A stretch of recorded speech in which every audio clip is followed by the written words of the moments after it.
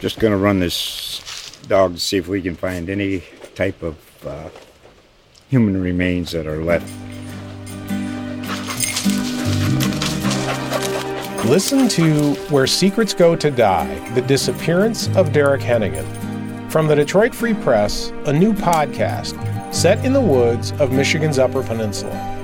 Available on Apple, Spotify, Freep.com, or wherever you get your podcasts.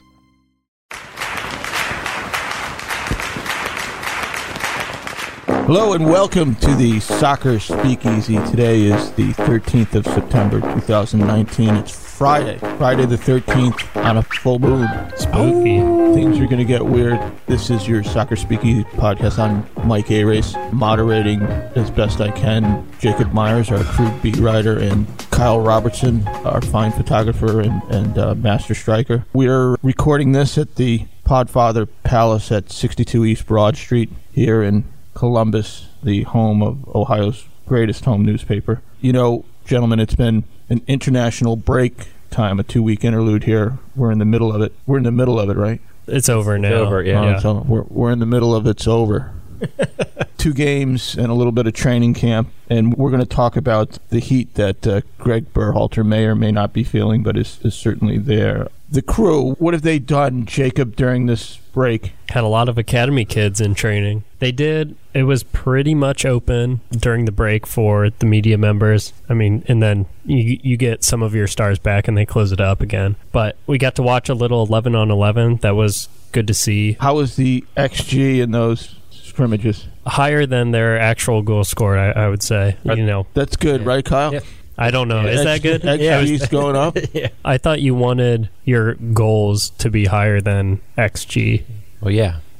Yeah, so In it was theory, the opposite. yeah. So it wasn't great. Are there any academy players that we should be on the lookout for here soon, or anybody that you know? The last I heard, I don't think there'll be one this offseason. I would expect one within maybe an 18th-month window or something like that. I mean, they got quite a few guys at good programs, and I think I said last week that I'll have something online for that. I still am working on that, but I'll have a list of some of those guys. They got Indiana, Stanford, Georgetown, a lot of good, Akron, a lot of good programs there, but it was kind of academy kids and a couple first-team guys against the first-team starters. I mean, they were still kind of prepping for Atlanta, but it was pretty energetic this week. I think they're fired up a bit, especially going in front of it's always between 50,000-70,000 fans there. So crew at the Atlanta United in the Mercedes-Benz Stadium tomorrow, September 14th, Saturday. It's a 7:00 game, and should be a good crowd. And who knows? Atlanta looks pretty good, though.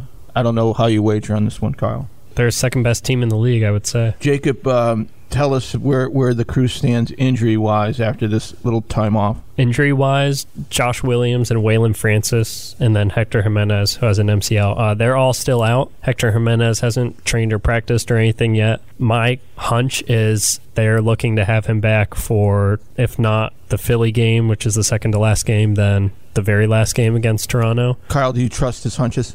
I think he's good. I've improved since the whole Shield debacle.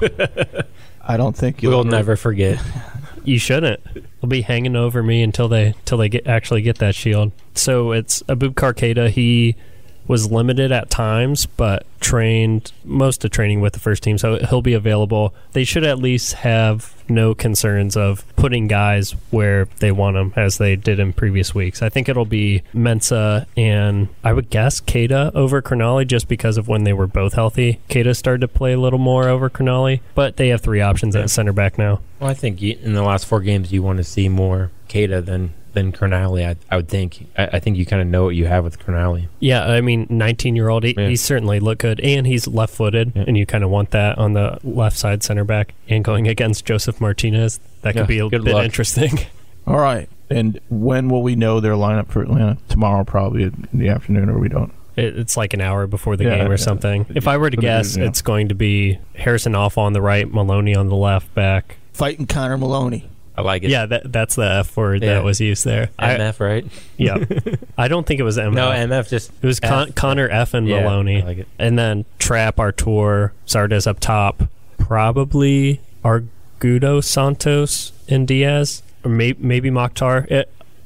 Caleb Porter did say Mokhtar did not start that last game before this break because of a little hip issue, but he's fine in training again, so maybe Mokhtar starts. All right. The Atlantas, they're in third place in the East with 48 points, and they're part of a group of 3 teams in the East that have kind of separated themselves at the top of the, we say ladder here, right, Kyle? Because this is football. At the top of the ladder, the New York City FC is 54 points, Philadelphia 51 points, Atlanta United 48. NYCFC.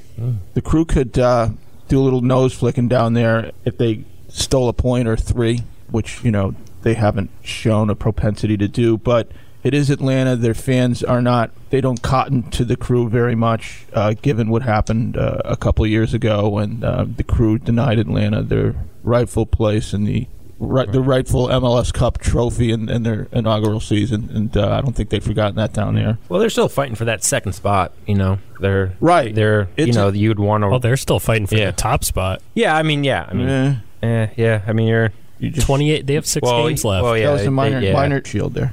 But yeah, okay. Well, they're still fighting for the top spot. And then those 3 teams have separated themselves. And then there's a next tier. Toronto 42 points, DC 42 points, Red Bulls in 6th place with 41 points, New England in 7th place with 39 points, and then Montreal in 8th place with 37, and even maybe Orlando City with 35, thinking about maybe we have a chance. So there's going to be a lot of shaking and moving here over this last month of the regular season, Jacob. Yeah, and if New England wins this weekend and the Crew lose, the Crew are officially eliminated. So you're saying there's a chance. I'm saying there isn't a chance. Oh, Shield says no chance. Is there anything else team-wise that you want to cover from a housework perspective? I think I'll do a shameless plug. This past week, got to sit down with Pedro Santos, who obviously has had a career year, and wanted to talk about why he's having a career year. He talked about being more free, and I think not having Higuain on the field, while he still said they play well next to each other, it certainly has allowed him to do a bunch of things he kind of felt tied to doing on the wing, because he's not a guy that runs in behind. But then, more on a personal level, we talked about the loss of his father and how hard that was for him. He said he never thought about quitting, but it was always in his mind, if he were to come back, was it better to stay in Portugal with his mom, who he said did everything with his father. He had a brother there in Portugal that works a lot, so couldn't help a ton. His sister lives in France. Was it a sudden death, or was it a kind of he said, I didn't get into it. I probably should have, but it sounded like he had been dealing with the illness for a little bit, but it came up quickly.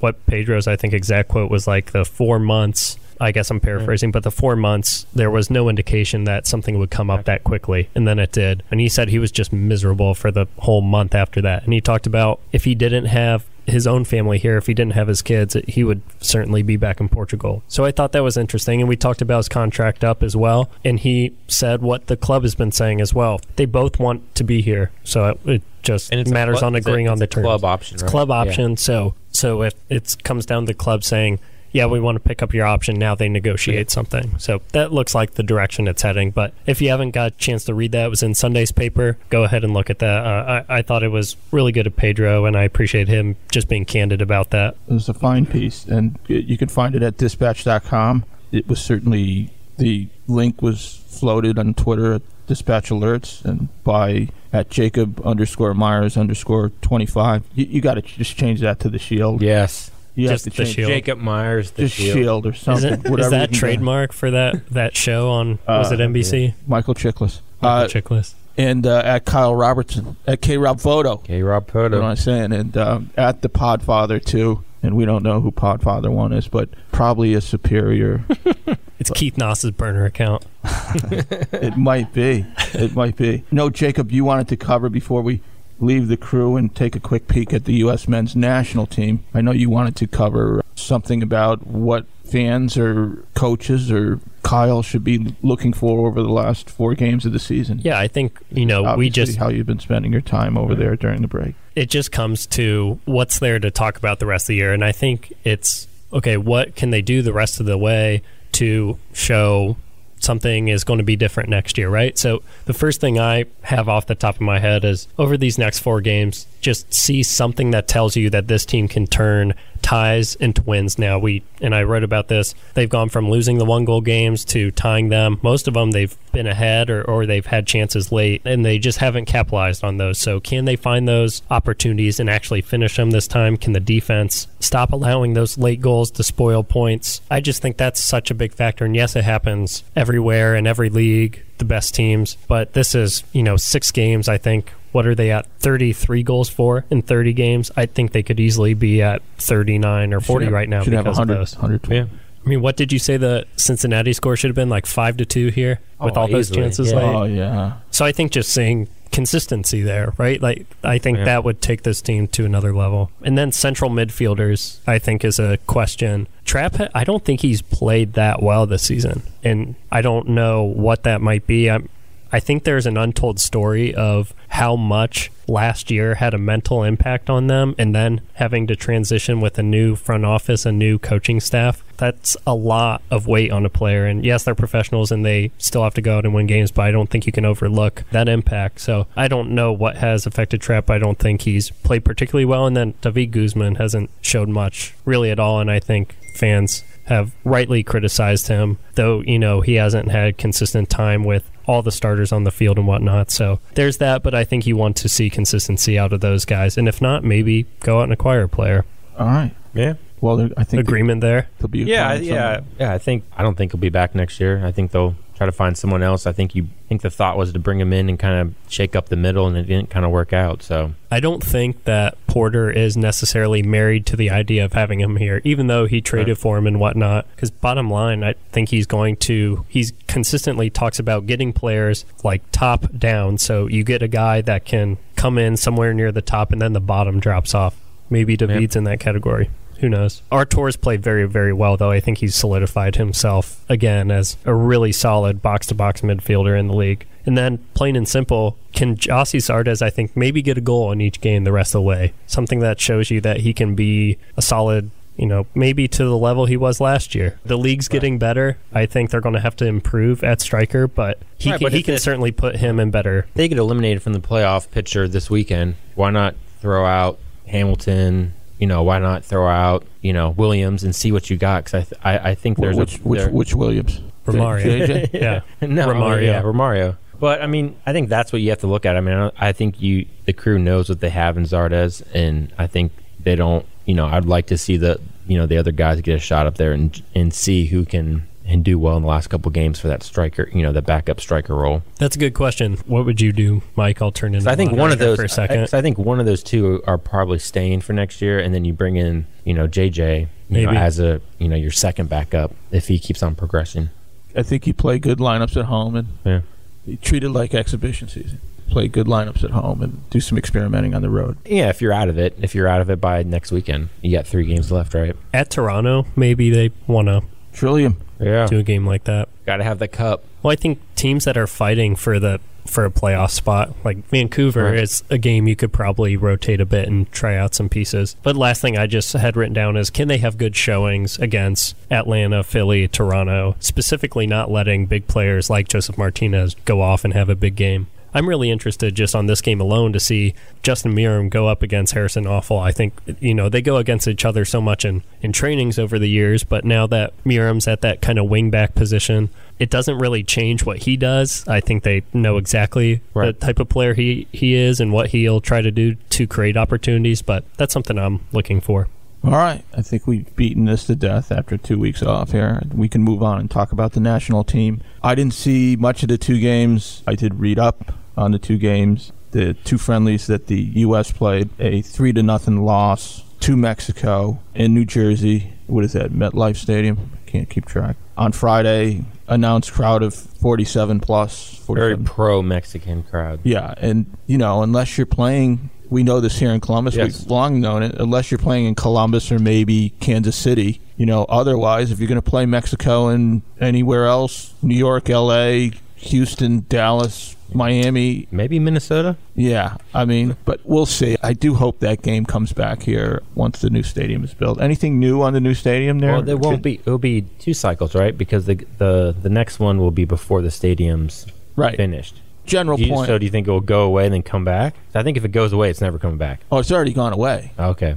once they lost, that game was. It's got to come back. Did you see the comment, Kyle or Mike, after the game? I can't remember which former Crew goalkeeper it was, but talked about in Berhalter's first season, at the end of the year, there were still people not fully understanding his system. I just thought it was an interesting quote. I mean, Berhalter is kind of the king of downplaying losses because he just, continues to say, I think this was a good step and whatnot, and eventually people are going to cut through that. I didn't see why they tried to keep building out of the back and not maybe bomb a ball direct and go deep and then try to play out from there. But it's a friendly, and I think people a 3-0 loss to Mexico on Friday, and they followed that up on Tuesday in St. Louis in front of around 20,000 announced with a 1-1 draw against Uruguay with no Luis Suarez or Edinson Cavani, and it was like both B-plus sides. It was U.S. and Uruguay. Jordan Hamilton had the late goal to get the Jordan Morris. I thought you were joking for a second. No, I just screwed up. Morris played well. He looked real good. And that was his first, I think. First since before he tore his ACL last year. Yeah. Well, good. So there's another window in October. You had asked the question, Mike, anything new on the stadium? There were rumors. Then you didn't answer it. Well, I think the striker cut in there. He saw an opportunity and he took advantage of Buried it. Like the Democratic debates here. It's just... I should raise my hand. Answer the question. All right. Anything new on the stadium, Jacob? I think they're getting close to establishing a groundbreaking date, so I'll be on the lookout for that. You mean something like October 10th? Something possibly like October 10th. All right. We'll look out for that. You know who's going to be there, and that's a Thursday. Just let you know. Among other luminaries, is Seth Jones was saying he knows a guy who's Jerry Jones's company, and Jacob, you were there when he was talking about it. I thought it was a woman. He said he knew. Somebody. There's somebody he knows with the connection to Legend, right? Yep, Legends. And because he's at Dallas, Seth Jones, the Blue Jackets defenseman and perennial Norris Trophy candidate, is... He said he have a shovel, right? Yeah. He said he'll be digging. So something like October 10th. We need to find it. Someone needs to bring a shovel from the Moffrey one, too. A shovel from... Like the groundbreaking... way back. OG groundbreaking. 1999. How rusted do you think? It's probably in someone's shed that they got from a garage sale. I'm sure Morgan might find one. Precor used it to beat fans out of the stadium. Do we want to go down the road of their groundbreaking ceremony? And no, we don't. And the bats that were flying around? Best of luck to them. 1-1 with Uruguay, and by all accounts, Jacob, and you saw some of that game, the U.S. men's national team did not look good on Tuesday night in St. Louis. No, it was a pretty boring game. They had, I thought, the better of the chances early, but I think Uruguay was not putting too much stock into that match, so I don't think you can really put too much. It was a lucky goal that the men's national team got, so it is what it is. It's a result, but I don't think you learn much from it. Right? Rodriguez got the first one? Yeah. He's electric. He looked real good. 19-year-old? I think it's pretty clear now, though, that Mexico has better players than Mexico's real good. They have better players. Well, I mean, just look at that. They brought on a guy who's a starter. I think he's a starter for Napoli in Serie A. That's who they brought on off the bench. The player pool's just so much better. That's my team, Eltree? No, Napoli. Oh, Napoli? What's your relation to that? That's where my people are from, man. On the paternal side. Good wine? Of course. About Mexico, Berhalter said that the Mexicans presented a good challenge and also good learning opportunities, and gave them a chance to work on defense and set pieces, which is, I guess, the theme of this particular camp. And of Uruguay, that was not their issue that night. Well, I mean, I'm just telling you what the man said. Berhalter said after the Uruguay game, tonight was about the tenacity and the relentlessness of our guys to keep fighting. And overall, I think it was a good step. There you go. Trust the process, right? Good luck to them. I used to sit there and go, come on, man. It was a fun back and forth, but I was like, he'd be dead serious about these things. There's really not, there's no phony in that guy. He will dodge questions somewhat artfully by saying, you could say, Greg, why do you shave your head, and he'd look thoughtful for a second and put his hand on his chin and say, well, I'd answer that question. What I would say about that is there are 4 seasons, spring, summer, winter, and fall, and sometimes you have to wear a cap and sometimes you don't, but it's a process and you have to trust the knitting. That was a really good off the cuff. You go like, what is that? Do you remember what the question was about the shaving? And he would smile.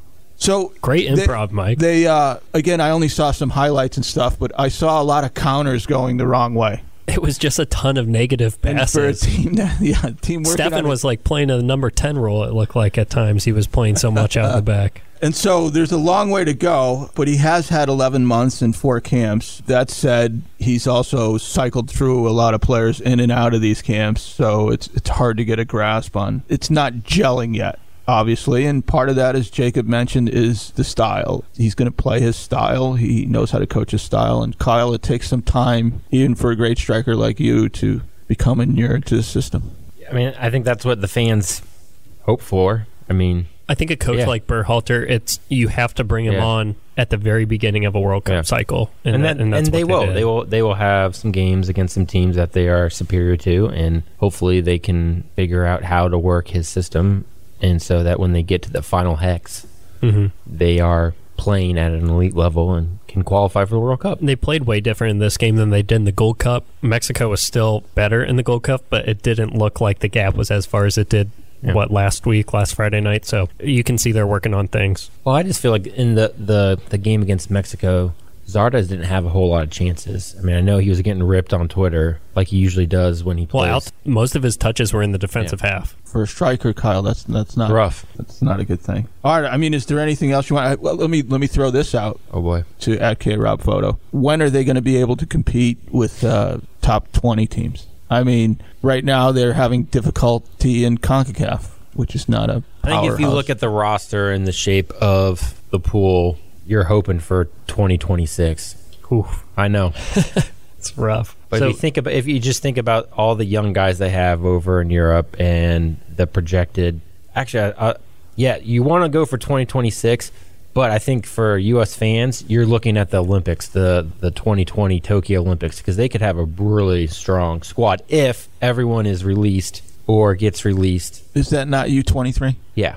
So, but that's majority of your team that are your players that have come in, and you could arguably have the strongest U.S. roster they've ever had if they can qualify, because they'll qualify with players who won't be released, but then if they make the Olympics, which they should, then they'll have a whole, you could have an influx of 8 to 10 new guys who are playing. I think they got a fairly solid young roster. Just real quick, in July, this was the men's rankings. They were 22nd.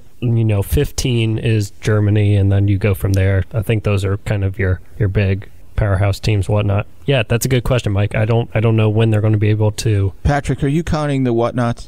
I think that's 2. Yeah. In any case, what's his record? Yeah. There you go. Use that one. In any case, it's better. But they could have Stefan. I mean, you could bring Stefan in to play in the Olympics if he wants to. If he gets released. Yeah, but you have 3 players who are over 23 that they can bring in. Wait, Patrick has a microphone. This is scary. Uh-oh. In any case, whatnot. And I think that's it for the Soccer Speakeasy for this week. I'll wrap it up well. We'll go out on that note, and thank you for joining us. Please check out at Dispatch Alerts at Jacob_Myers_25 and at KRob Photo. I'm at Michael Ares1 for at the Podfather 2, Patrick Flaherty. Is he highly rated, Kyle? Yes, highly rated. Who's rating these producers?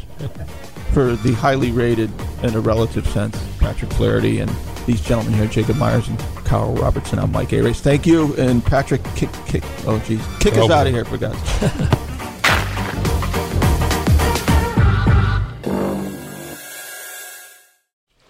Just going to run this dog to see if we can find any type of human remains that are left. Listen to Where Secrets Go to Die, The Disappearance of Derek Hennigan. From the Detroit Free Press, a new podcast set in the woods of Michigan's Upper Peninsula. Available on Apple, Spotify, Freep.com, or wherever you get your podcasts.